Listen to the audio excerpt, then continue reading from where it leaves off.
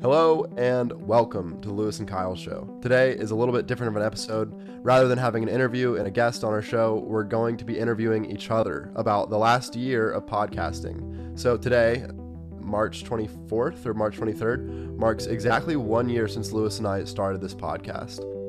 Over the last year, we've had, 60 plus episodes, lots of interviewing, lots of talking to new people, and we thought that today would be a good opportunity to distill what we've learned through learning all of these different lessons in podcasting, in business, and in life. So format for this episode, we're going to kind of informally interview each other about what we learned from doing the podcast. We've done a couple of takeaways episodes that are about, each specific episode and the things we learned from that, and then life lessons. And this one we want to be a little bit more tactical, a little less ethereal. And we're going to structure it, instead of each of us coming with, a list of 10 bullet points and we recite our favorite 3, we're going to just ask each other a series of questions that we did not share in advance with each other to see what we think. So Kyle, do you want to start off? Yeah, a nice little experiment, which has kind of been the theme of our podcast, is just experimenting on an episode and then deciding what was better, either doing it this way or doing it that way. So that's my first question to you, is what minor experiment did we run that had outsized impacts on the quality of our podcast? I think one that we should resume, that I don't totally know why we haven't, but I could probably come up with a reason, is the ideas segment. So one thing we've learned from the podcast is certain questions lead people to scripted answers, and certain questions lead people to unscripted answers. And the juice of the podcast is really those unscripted answers. There's nothing exciting about hearing a best-selling author recite the thesis of their book that they've recited 1,000 times. That's not differentiated at all, our podcast, from the 50 other shows they go on when they launch the book. Instead, when you ask them something completely unrelated to their book or other ideas that excite them, and just ask them to conduct on the spot original thinking, so I'd say the experiment is 1, the idea segment, and 2, it's just any type of question that is purposely designed to get them off script. And we used to kind of follow the format of okay, what's this person best known for? Let's get into that. And that's kind of the opposite of what makes us a differentiated podcast. So that's my answer to that question. You have anything to add there? And I think that that's actually a good strategy for cold outreach, is reaching out to people and asking them to talk about the things that they don't normally talk about. So I know Blog of Jake, when he reached out to Vitalik Buterin, the founder of Ethereum, he said specifically, I don't want to have a conversation about cryptocurrency. And you know that Vitalik is getting a offer every day to come on every podcast to talk about cryptocurrency. So introducing the idea of coming on the show about being something other than, their best-selling book or what they're known for can excite them about coming on the show. Exactly. I think I have one thing to add there that I'm going to ask you basically the same question, but it's when you go to do that cold outreach or you go to interview someone, if there's a project you can tell that they've worked really, really hard on that they're not getting attention for, that can be the angle as well for the pitch. What is this? Let's talk about, I know you have your book that sells really well, you have this website, but I'm really curious in your one side project that no one ever asks you about. And that can also be a really tactical and good, right? It's not tactical for the point of getting people to say yes when they wouldn't otherwise. It's getting a conversation that would be better than it would be otherwise, which is a better product for us and the listeners. But question for you is, do you have another specific tactical thing you learned about cold outreach that has made it more effective for getting people on? You were at the beginning sending messages this way and it wasn't all that good, and now you're doing it this way and it's kind of like a little hacky trick. Well, I definitely still do it a lot, but sentences that start with I think need to be eliminated as much as possible. So I usually start with hello, I am, and then a broad compliment about what the reason that I'm reaching out to them in terms of my perspective on what they're building or their life. Mm-hmm. So I think that what you're doing is incredible because of X, Y, and Z. And then I'll usually say what I would be interested in talking to them about on the podcast. And then at the end is where I give a background. So before, I think I would do, hello, background on the podcast, what we're trying to accomplish, what you and I are trying to accomplish, and then go into, I think that we could build a good podcast together, versus here are all the reasons why I think that you would be a really interesting guest to come on my show. and here's a little bit about us. So that's one tactical improvement that I have made in my cold outreach for guests. I like that. Yeah, I think it's definitely more effective, and like, you know, it's like the thing about you got to put yourself in their shoes. And reading a paragraph about your podcast is not something that I would be interested in when being invited on a podcast. Like, all of that information is pretty easily found either in a hyperlink to our website or in a quick Google search. So we it's want to like a lot of demonstrate that. as quickly as possible that it's not a generic pitch. And if you start out with a paragraph that doesn't change no matter who we're sending it to, like, right, the podcast is the same podcast just no matter who we're sending the pitch to, which isn't entirely true. Like, I described the show, I might make entrepreneurship sound like the more prominent theme when we're reaching out to a business owner, and investing the more prominent theme when we're reaching out to an investor. But you immediately start out just talking about something that is specific to them and shows like the level of research and specificity. And then it's just like, oh, by the way, like, this is just a little bit about the show. So that's a good tip. I think in general, in writing, unless you're like writing a story about yourself, like the number of sentences you write starting with I corresponds to a worse paper or a worse article or worse blog. It's like a direct, like slider. It's like, yeah, literally. If the more eyes, the worse it is. The less it resonates. So that's a good tip. So my next question for you. You came up with it, honestly. Well, you're right. I'm a genius. What tactical advice would you give to someone about to conduct their very first interview? Is it for a podcast or just for like you're interviewing a person just because you're inspired that to learn from someone? Let's go with the latter. Informal, you just want to talk to someone and kind of like learn from their brain. Yeah. I think tactical, this is going back to the third door, which we mention often, but pretty much, you know, write out a list of questions so you have them if the conversation runs dry, but then seek to not use them at all.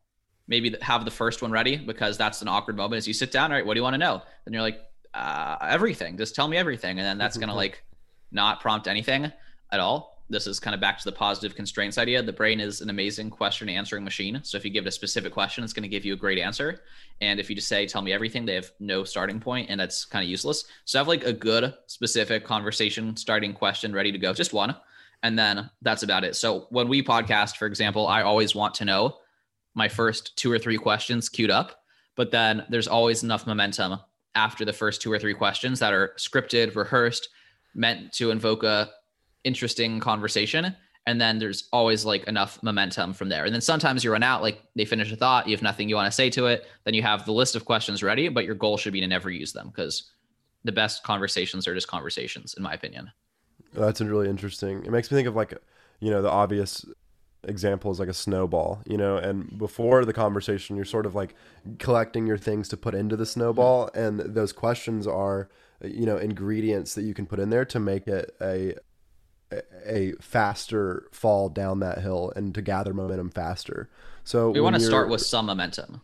Right. But when you write out the questions before, it means that you're researching them. It means that you're thinking about how you're visualizing basically how that conversation could go.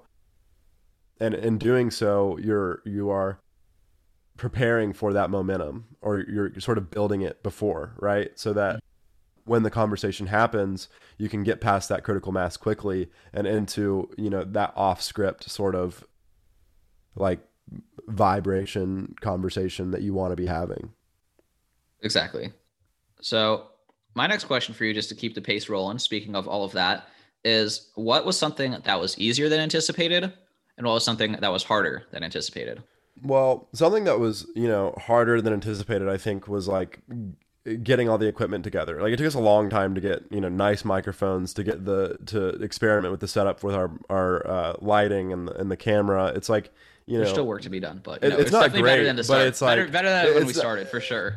Yeah, it's not great, but it's like it took a lot of iteration, you know, 60 episodes to even get to here. And this is obviously, you know, not that great, and it could be better.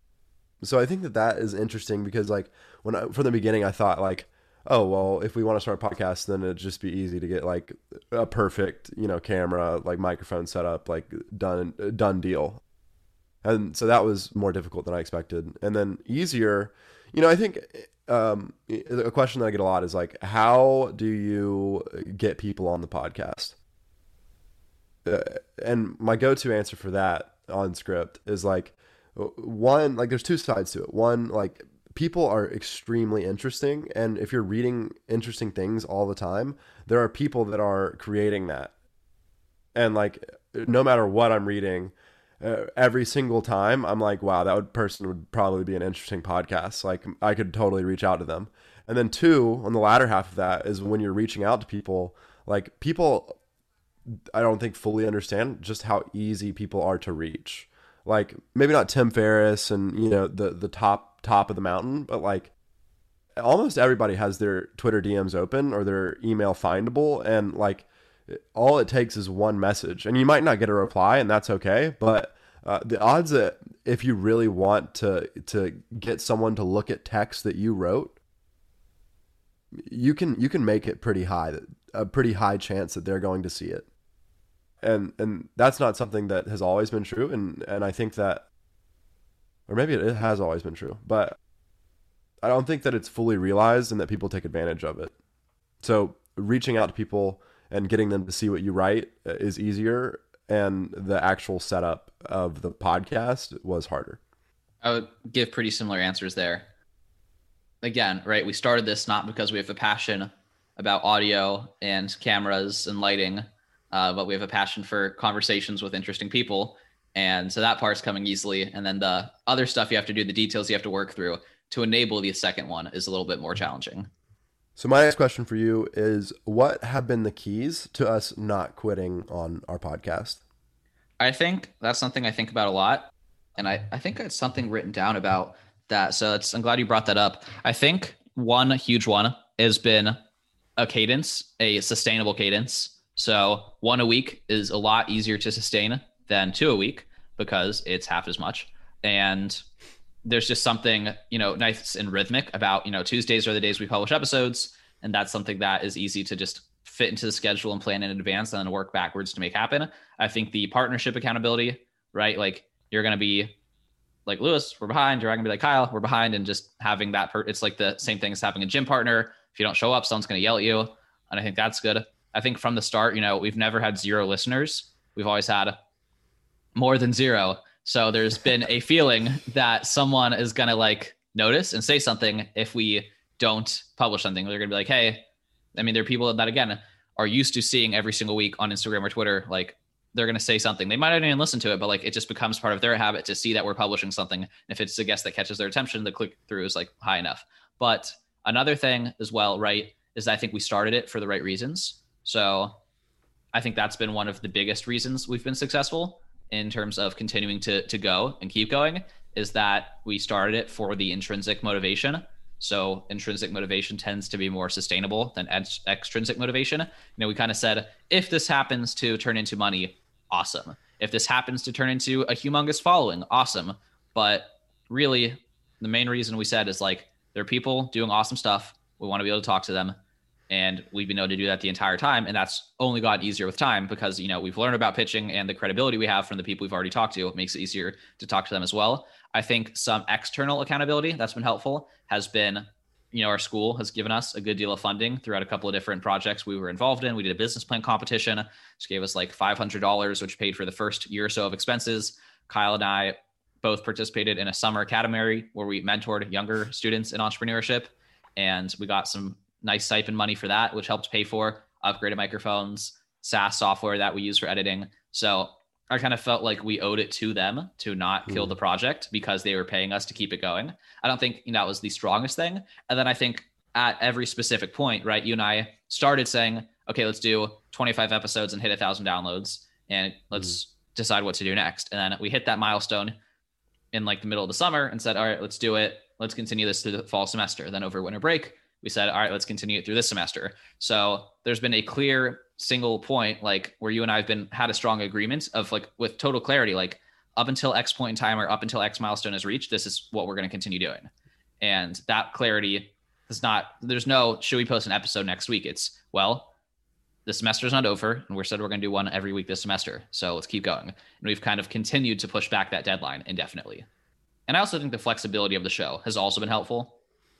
Like we've made it, we have a niche, but those niches are all encompassing. Like we want to talk to anyone who runs a business, and like we can learn one about the details of that business. So if we have John Shuren from Hydrant and we're just curious about the science of hydration, like that was awesome, even though we didn't really set out to do that. Or we interview someone where the details of the business, like Corsical, for example, were less interesting, like how he built the software that manages the student schedule. Like we didn't want to just ask him all these technical questions. We're just very curious about how he actually scaled the business. So I think, there's just endless room for learning, and we're the right people to can keep doing it. It was a very natural origin story to our podcast. Sort of like we had a group of friends that went out to dinner with each other, and we were like, wow, we cannot remember anything that this like very interesting person said to us, and why don't we record it, or why didn't we record it? And from there it just sort of like grew and bloomed into what it is now. And so that is one reason why I think that quitting has sort of been not an option. And then, like you said, the clear and definable experimentation.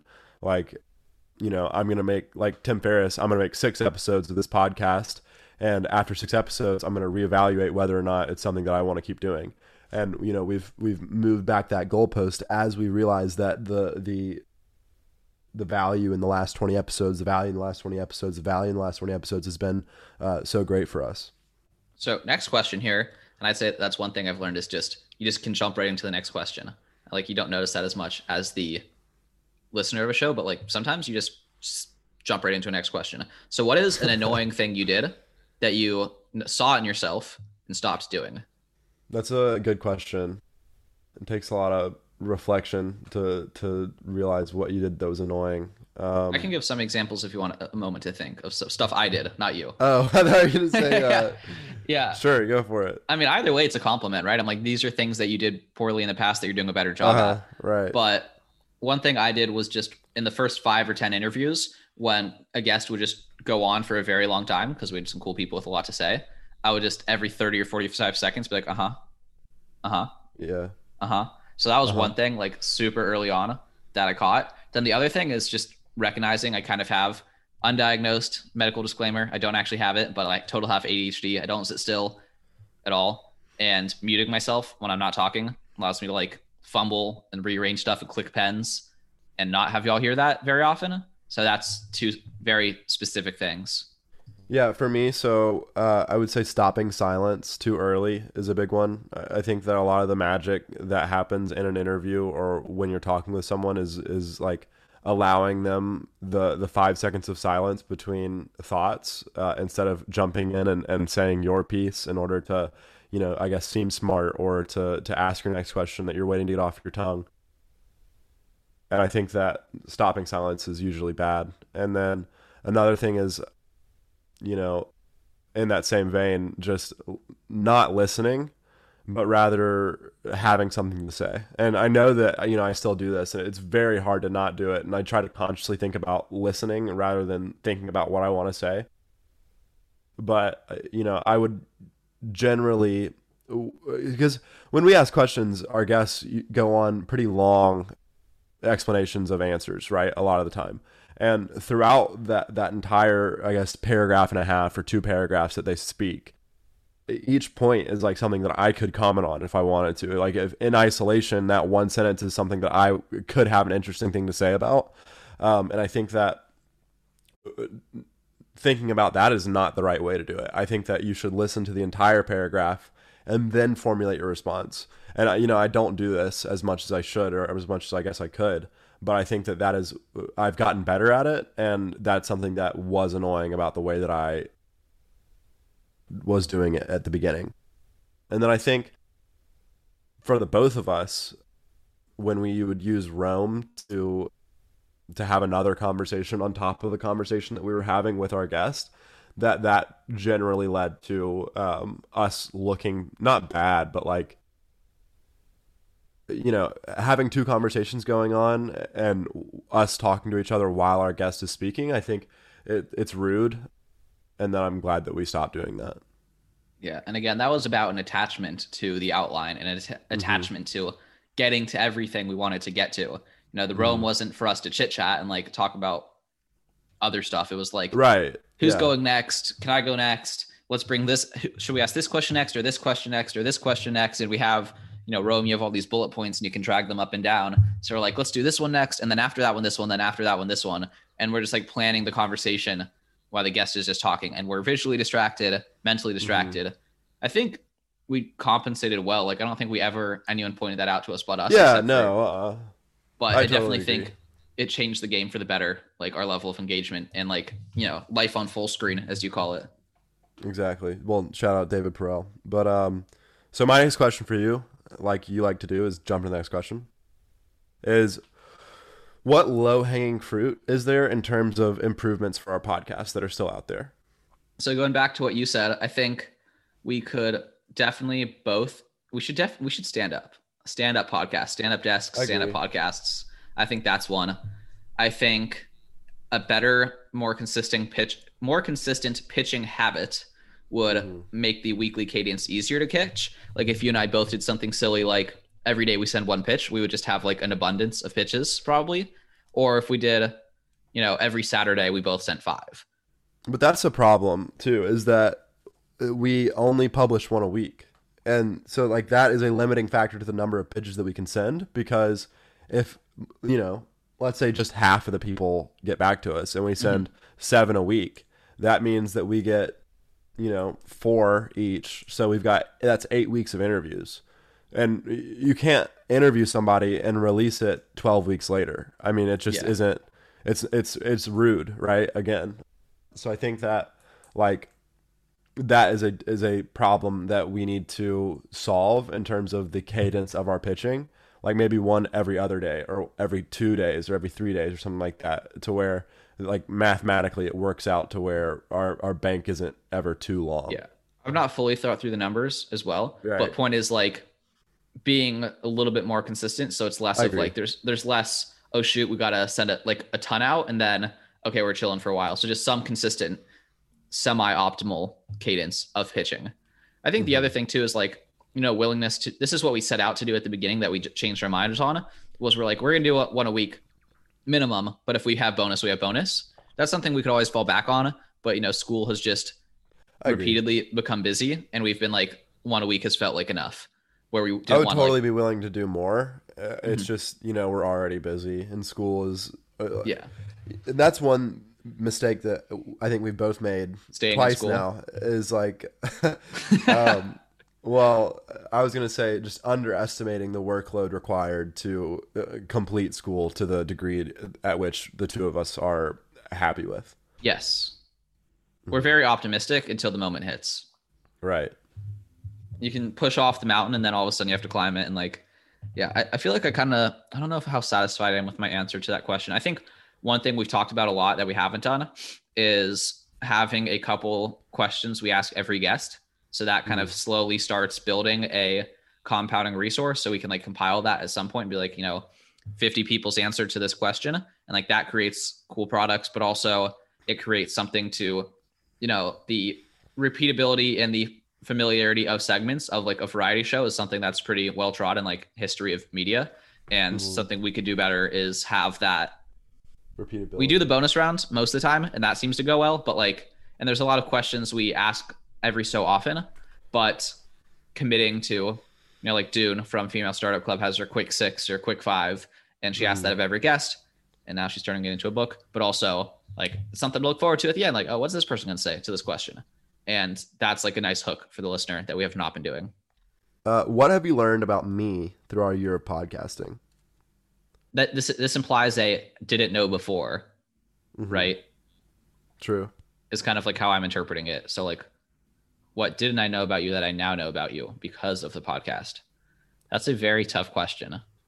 I mean, well, yeah, I think, it's, I guess, reinforced. So for you, for me, it's like your willingness, it's like your strong beliefs loosely held, and that comes in the form of like veganism is like probably the best example. It's like, you were a vegan and, enough information was presented to you to where you're no longer a vegan. And like, what did you see in my fridge this morning? Lots of steak. So, well, that's the other side of it is 14 pounds. You're pretty much consistently on an extreme.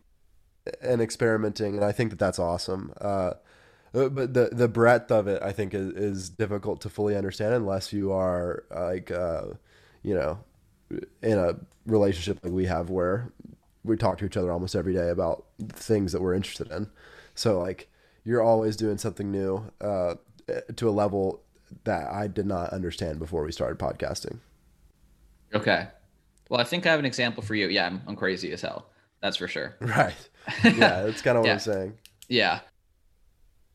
One thing for you is that, and this might just be a product of like school being close to home for you and school not being close to home for me, Hmm. but you definitely, and this is also like a quarantine type discussion thing, but you always had like a lot more social plans than I did in like Hmm. a good way. I don't know, like you see your family, you see your family all the time, and like I don't know about cousins. You don't talk about cousins that often, but like your siblings and your sibling in laws and like the indirect of the indirects, like twice removed and like friends from high school. And a lot of this is just like you're in your existing network and like you can go Right. home. But that's something like, you know, I just haven't like being removed from home and like uprooted for a couple years, except for like, the probably 20 episodes I did at home. But like the one, just like how important family is to you. And like, again, that's something I knew, but like, you're just always seeing your family, or you're always seeing a friend, or you're Hmm. always doing something, which is good. And it's just kind of like, you're still, this is a line from the one thing, like, which I just mentioned a minute ago, but the one thing talks about, do you see life as periods of, as work with occasional periods of vacation between them? Or do you see life as like vacation and life and you just occasionally have to work? And I think I sometimes get sucked into the like life is work, and sometimes I'm fortunate enough to get a break from work, and like Hmm. sometimes I'm fortunate enough to not have stuff to do, and like I'll go do something fun. And I think like you're kind of in a better way have that opposite mindset Definitely. that's like fun stuff is pretty much what I'm doing all the time, and then when I need to, I'm going to do work. Yeah, I agree with that. And it's like And almost to a fault. by Like, default right. fun and family and community and friends, and like I think that's a good thing. Or again, Hmm. maybe if you think it's to a fault or whatever, but like I mean, it can be, the point is like there's but I about agree. I'm have spent a lot of time, a lot of Hmm. this just being far from home or whatever it is, too far on the one side of the spectrum, and Hmm. see you consistently on the other side in a good way. Hmm. And I think that you can see that in like the summit that we did, and just how many times I was in the same place. Like, and we Yeah, recorded you those, took like back to back off. to back, pretty much. It's Yeah. like I wasn't in the same place one time. I was like No, you're like, I'm at between this all these different. person's office because we were just schmoozing, and I'm at the Yeah, fraternity house, and I'm at my parents' house, I'm at my sister's house, I'm at my brother's house. I like to keep it moving for sure. Yeah, and So then I I think that sat was in a the good same answer. chair with the same jersey, The same chair, the same jersey. just in Yeah, between that's funny. periods of other stuff. And maybe that comes back to underestimating school or just not appropriately handling the workload. But that's a separate Hmm. discussion. This isn't therapy. But that's one thing I learned about, that putting fun and community higher on the list of priorities while still Hmm. getting everything else done, right? Hmm. So, For sure, and not a morning person. I'm trying to work on that. I think that, and this is something that I wrote recently in a like self improvement like journal, like guided journal. It's just like I think it's a bad thing first off, and I think that I need to I think that I need to make it to where I have to go to sleep in a certain hour and I have to wake up in a certain hour. Just at some point in that hour, I have to get out of bed and I have to get in bed. And I think that that would drastically improve my scheduling because it is not good my like back and forth between 2 a.m. 1 a.m. like, but I feel like I'm doing things that are important while I'm doing it, but really I'm not. Like I'm researching decentralized finance and like I'm like this, but it's just I should probably just be asleep. phone in bed, they don't go well. No phone True. in bed. Like, no rabbit hole media in bed, It's Everything's kind an of exciting rabbit hole. a book, you can just turn the page and, like, that's kind of your only option. I think that that is therapy for me, for Yeah. sure. All right. Well, I asked the last question, so you're up. What is an episode that you feel like you learned the most from? And this can either be like, Yeah. So I have a clear answer to this one. okay, cool. Definitely, No constraints needed. I learned a ton from everybody, but Talger was like, information. It matters when it comes to you, and when you hear it. And so that episode specifically, I learned a ton from, and specifically the idea of like integration and just how like these different pieces of your identity, like they, you know, well, first of all, no consumption matters without integration into your life, and that like the only way you integrate things is by action, either by your thoughts or literally like physically your physical actions. And that was an important lesson to hear. I don't think I've fully implemented it as best as I should, or I will in the future, because it's like always you're continuously learning that lesson, I think. And then, yeah, I mean, that hit me really hard. And then just some of his ideas about like happiness and, your different identities acting in different ways when doing different activities, and how you should let yourself dance, and you should let yourself like be who you are in the moments without judging yourself. And then there's something else that he talked about. It's like the achiever mindset, and just how that does not need to be in every area of your life. And like the achiever mindset, while it's valuable, other things are valuable too. And then finally, I thought a lot about that framework of thinking back from when you're 80 and thinking about the amount of dollars that you would exchange for a moment of time, and using that as a way to decide what to do and what not to do. So like your fun moments with your family would be worth more to you on your deathbed than any of your highest accomplishments. And that was like a big framework for me in my head. And then I told him that, and he was like, yeah, but you kind of have to think about it in terms of when you're 30 too.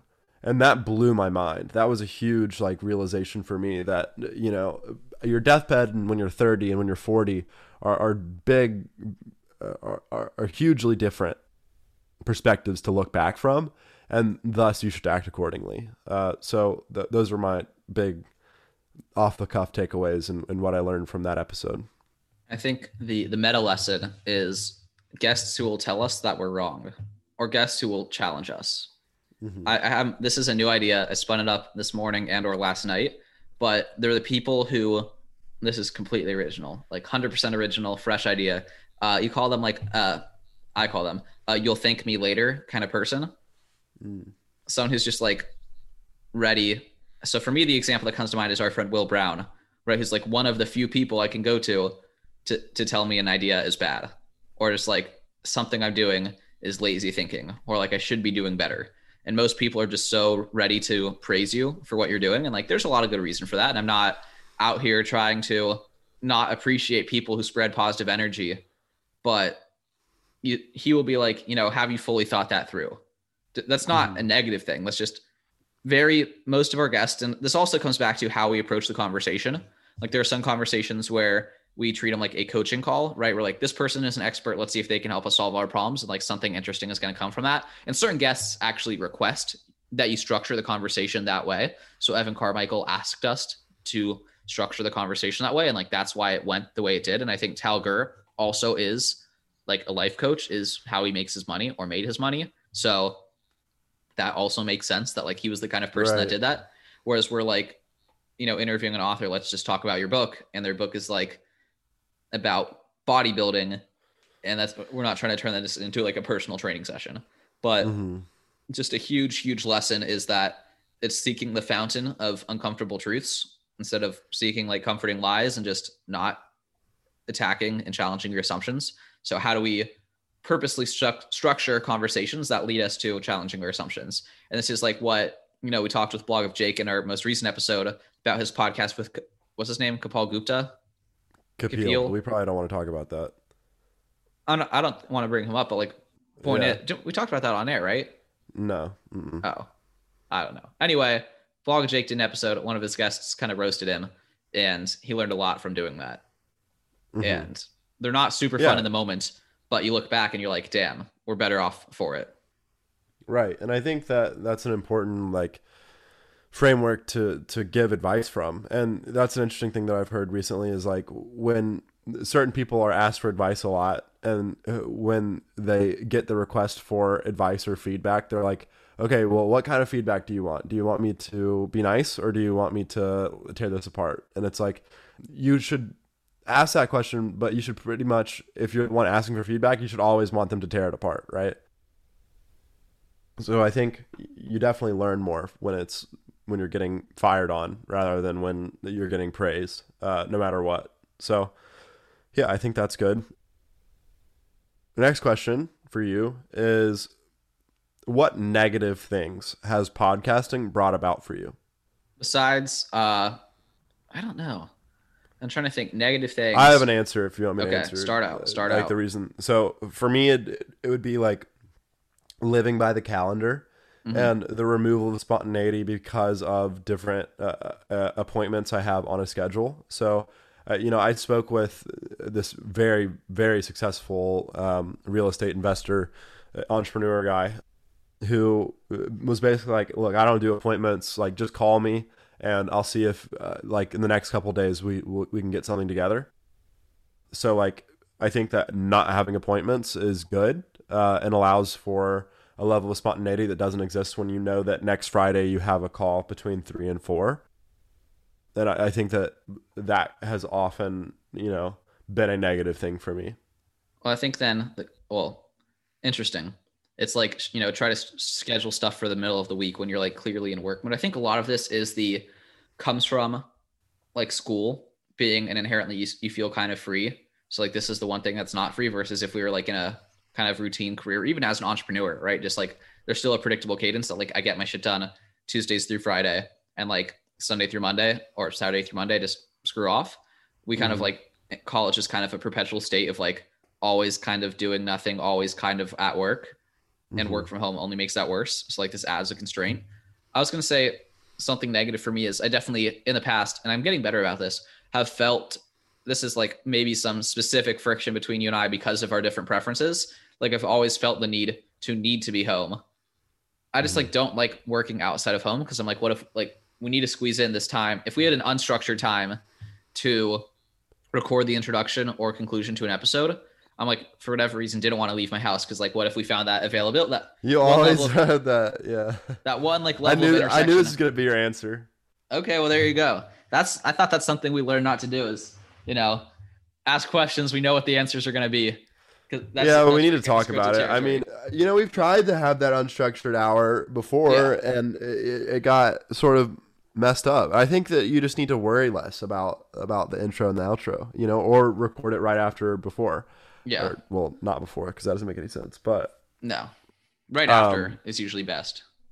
Right after is usually best, so that you don't have that pressure of feeling like you need to be at home. But that's because in the past we didn't have a cadence for. So in the past 2 weeks we haven't had that issue. Or the past 3 weeks because you've just been coming over to workouts. Shout out Luminita, by the way. If you're listening to this, Luminita, you've been an amazing intern, and we're really, really glad to have you and to have had you on the team so far. Absolutely. But I was going to say slightly separate points. Just you've been coming over throughout the week. And since I have you, we're doing this right now. Since you're here. The X3 has definitely been an improvement for you and I's constant seeing each other, which is good. Exactly.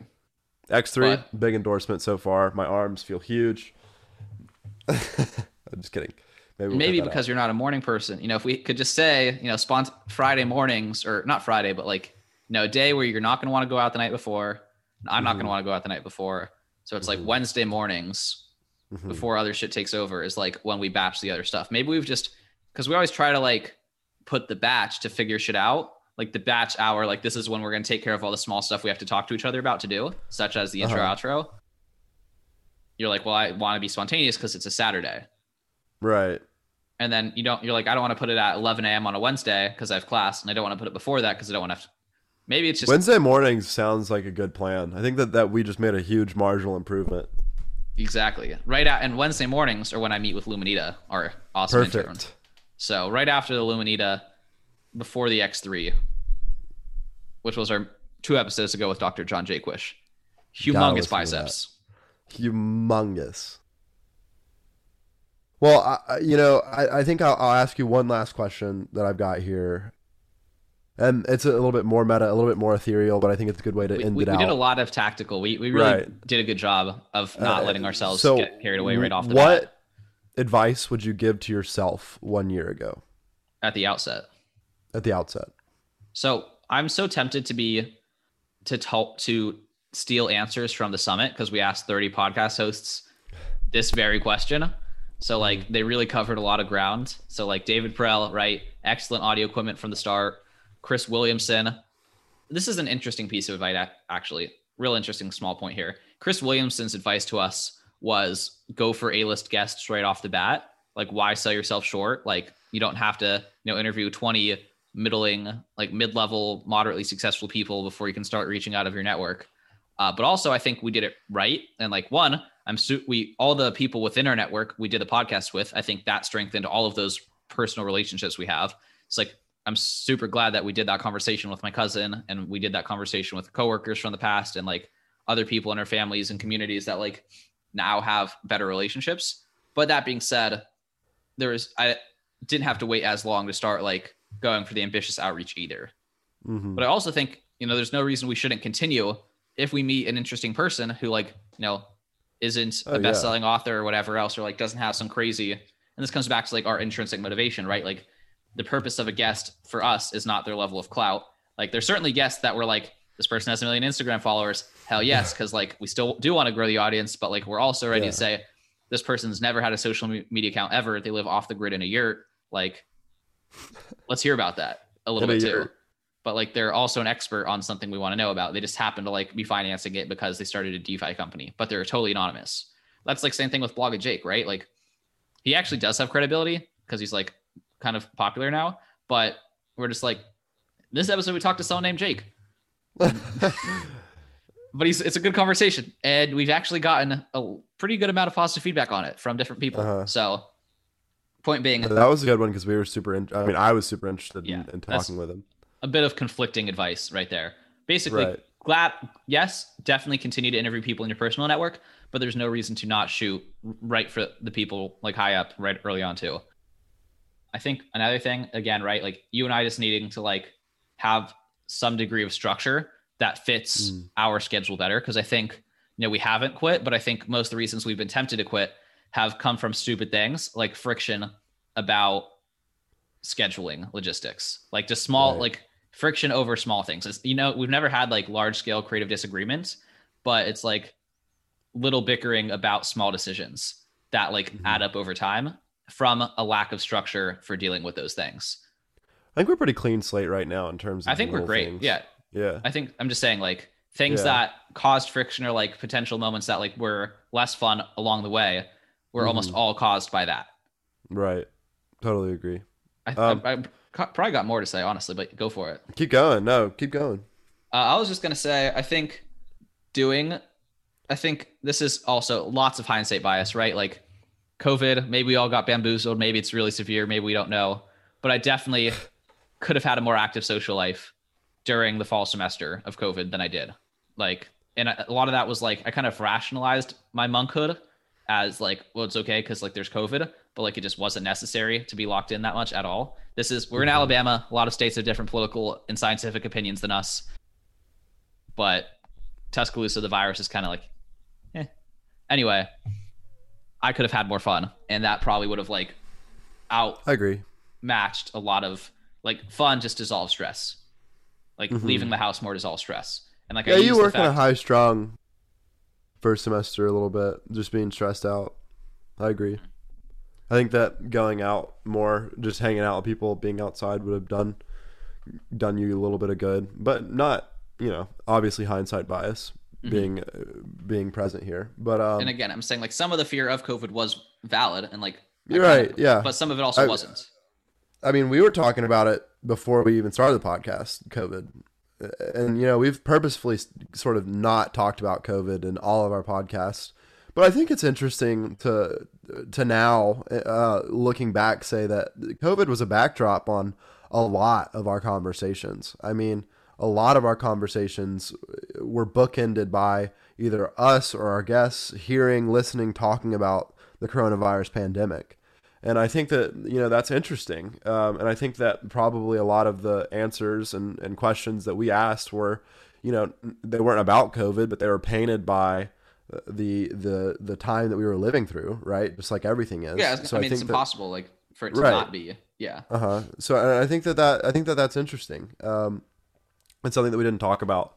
And then as to just answering my own question quickly, like what advice I would give myself.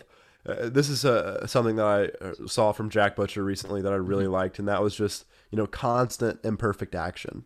It's like I would get really caught up about the DMs that I would send to people and be like, well, in a week, if I wait and I can learn more about this person and like what their like goals and dreams are, then like maybe I'll be able to send a better pitch. And like, well, then a week goes by and like I just don't do it. And it's sort of life changes, things change, and it's that moment was gone. And like if I would have just acted imperfectly and not been so worried about the quality, well, not quality, but you know what I'm saying, just sending it without being worried about whether or not it was worthy of being sent, I think is an idea that is big. It's like if you don't know how to play a game, you don't say, no, I don't want to play the game because I don't know how to play, because everybody had their first time at one point. You just play and do bad. Right, exactly. So I think that that's a big thing that I've learned throughout this last year, and that's the piece of advice that I would give to myself starting the podcast. Just send the message, and then for me, just leave the house. Right. Yeah. Should I ask you a final question? I'm trying to think. Sure. If I have anything super good here. What's one thing that like you've changed your mind about doing the podcast, a specific interview, besides your regret framing from 80 years? Mm-hmm. What's like one thing you've changed your mind about pretty substantially? That's a good question. Mm-hmm. It's a question that I am constantly sort of thinking about. Carbohydrates. I think that I used to be really. I used to take every person's ideas about anything with the same level of. I assigned the same level of value to any person's opinion about any certain topic. So any person that said anything about cryptocurrency, for example, I would assign the value of that piece of information the same across the board, when really you should be doing it differently, where you consume the information and then decide whether or not A, it aligns with what you have heard in the past and what you believe, and B, whether or not that person is more qualified or not qualified, but like, yeah, I guess I kind of covered it with A, like whether or not it aligns with what I believe, and then being willing to discard it. Because I would sort of let like any piece of information from any person just affect my opinions about things drastically and immediately. And I've changed my mind about doing that. Well, I think that makes me think of, the litmus test that Dickie Bush talks about.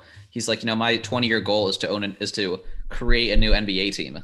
And the people who laugh at me when I say that are the people I want to spend less time with, and the people who say, holy shit, that's awesome. Like, I want to buy in. Like, I know a guy, you should talk to him. Like, oh, my friend's in the NBA. Like, and like they start helping him. Like, that's who you want to spend more time with. And I think that's kind of true. It's like, if you're asking someone who's always a pessimist, or like, this is an example from the book, The Magic of Thinking Big, that like really made me realize something that I kind of observed in the corporate world was, if you ask someone, you ask 5 different people in your company, let's say 3 different people in your company, how do you get ahead in this organization, right?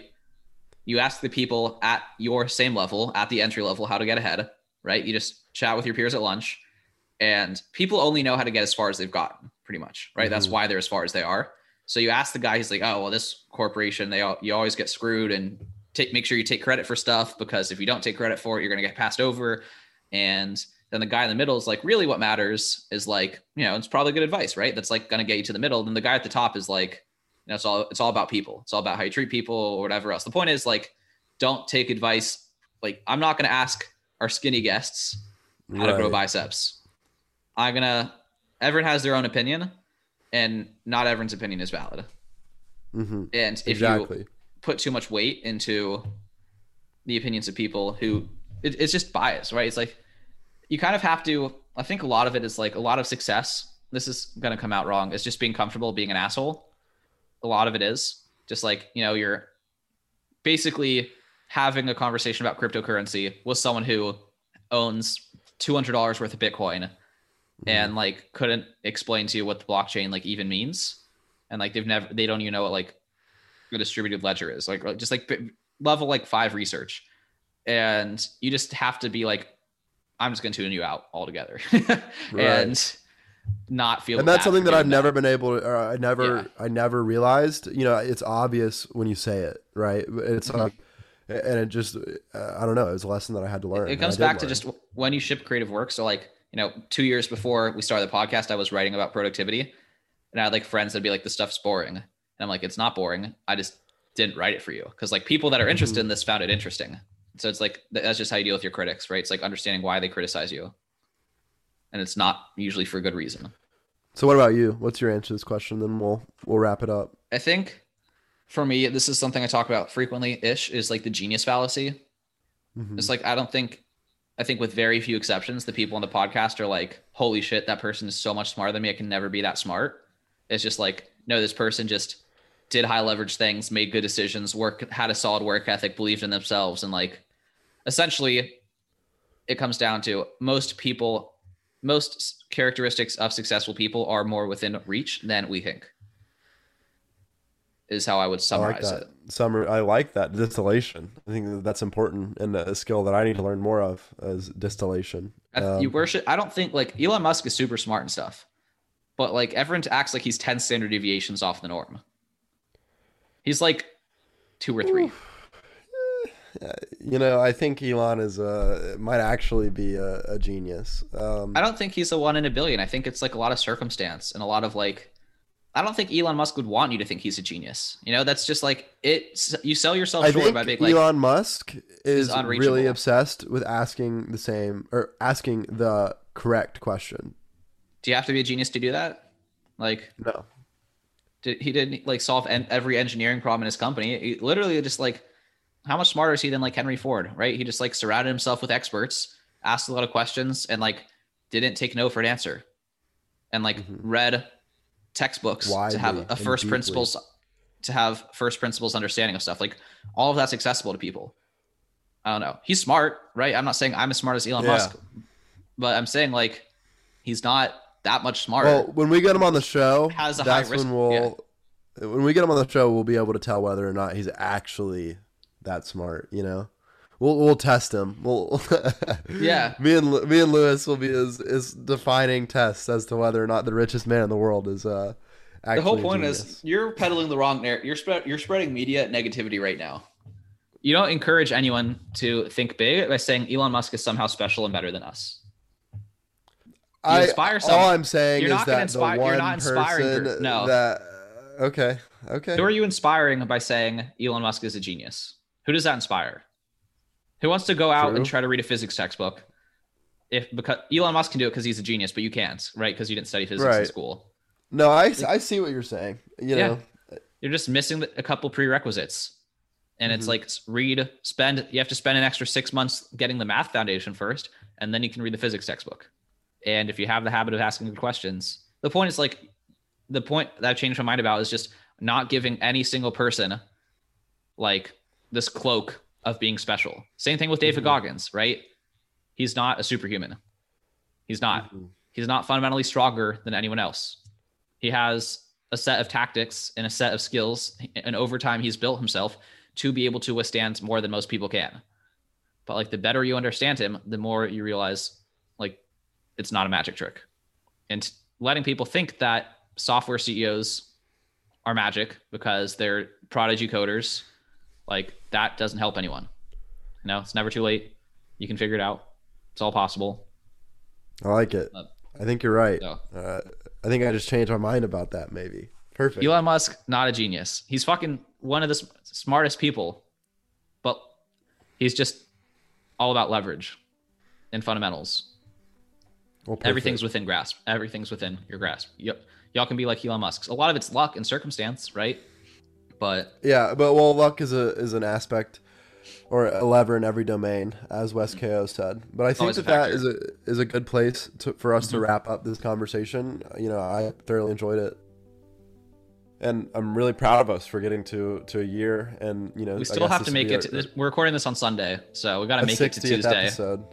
Yeah. Yeah. Well, you know, I think we basically made it to a year, which is exciting. So, congratulations to you, and thanks for doing this with me. It's been fun. Absolutely. We'll keep rolling. Go from there. All right, should I sign us off? Or yeah, go for it. Okay, I'm trying to decide how much editing this conversation should have, because they're like it's gonna need more if you don't sign us off. So just sign us off. Well, if you enjoyed this far, if you listened this far, I hope you enjoyed this conversation. Kyle and I are both very grateful to you for listening to this episode and any others that you have listened to. If you want to support us and encourage us to keep doing what we're doing, to keep interviewing high performers, keep learning ourselves, and keep spreading optimistic media, encouraging you to understand how business people did the things they did, how authors came up with the ideas they did, and how you can use those ideas and stuff like that to improve your lives and investors and all the awesome things that Kyle and I learn about on the show and that you learn about from listening. Please support us by leaving a rating or review on Apple iTunes. You can also subscribe to our YouTube channel if you want to see what we look like when we talk. If you're already here, we look pretty similar than actually that's not true. Sometimes I have really short hair, sometimes I have long hair, sometimes I don't have a mustache, sometimes it's too early and Kyle looks pretty tired. But we're on YouTube for people that like video. On social media, if you want to say hi. Our favorite thing about the podcast is connecting with the people that listen to it and continuing the conversation going. If we brought up an idea that was interesting to you, we'd love to continue to talk about it. So before we forget about it completely with our bad memories, send us a DM, Instagram, Twitter, wherever else, and we'll keep the conversation going. Thanks for listening. Check out another one of our episodes. Otherwise, make sure you're subscribed, and we'll see you in a week with the next episode. Have a good one.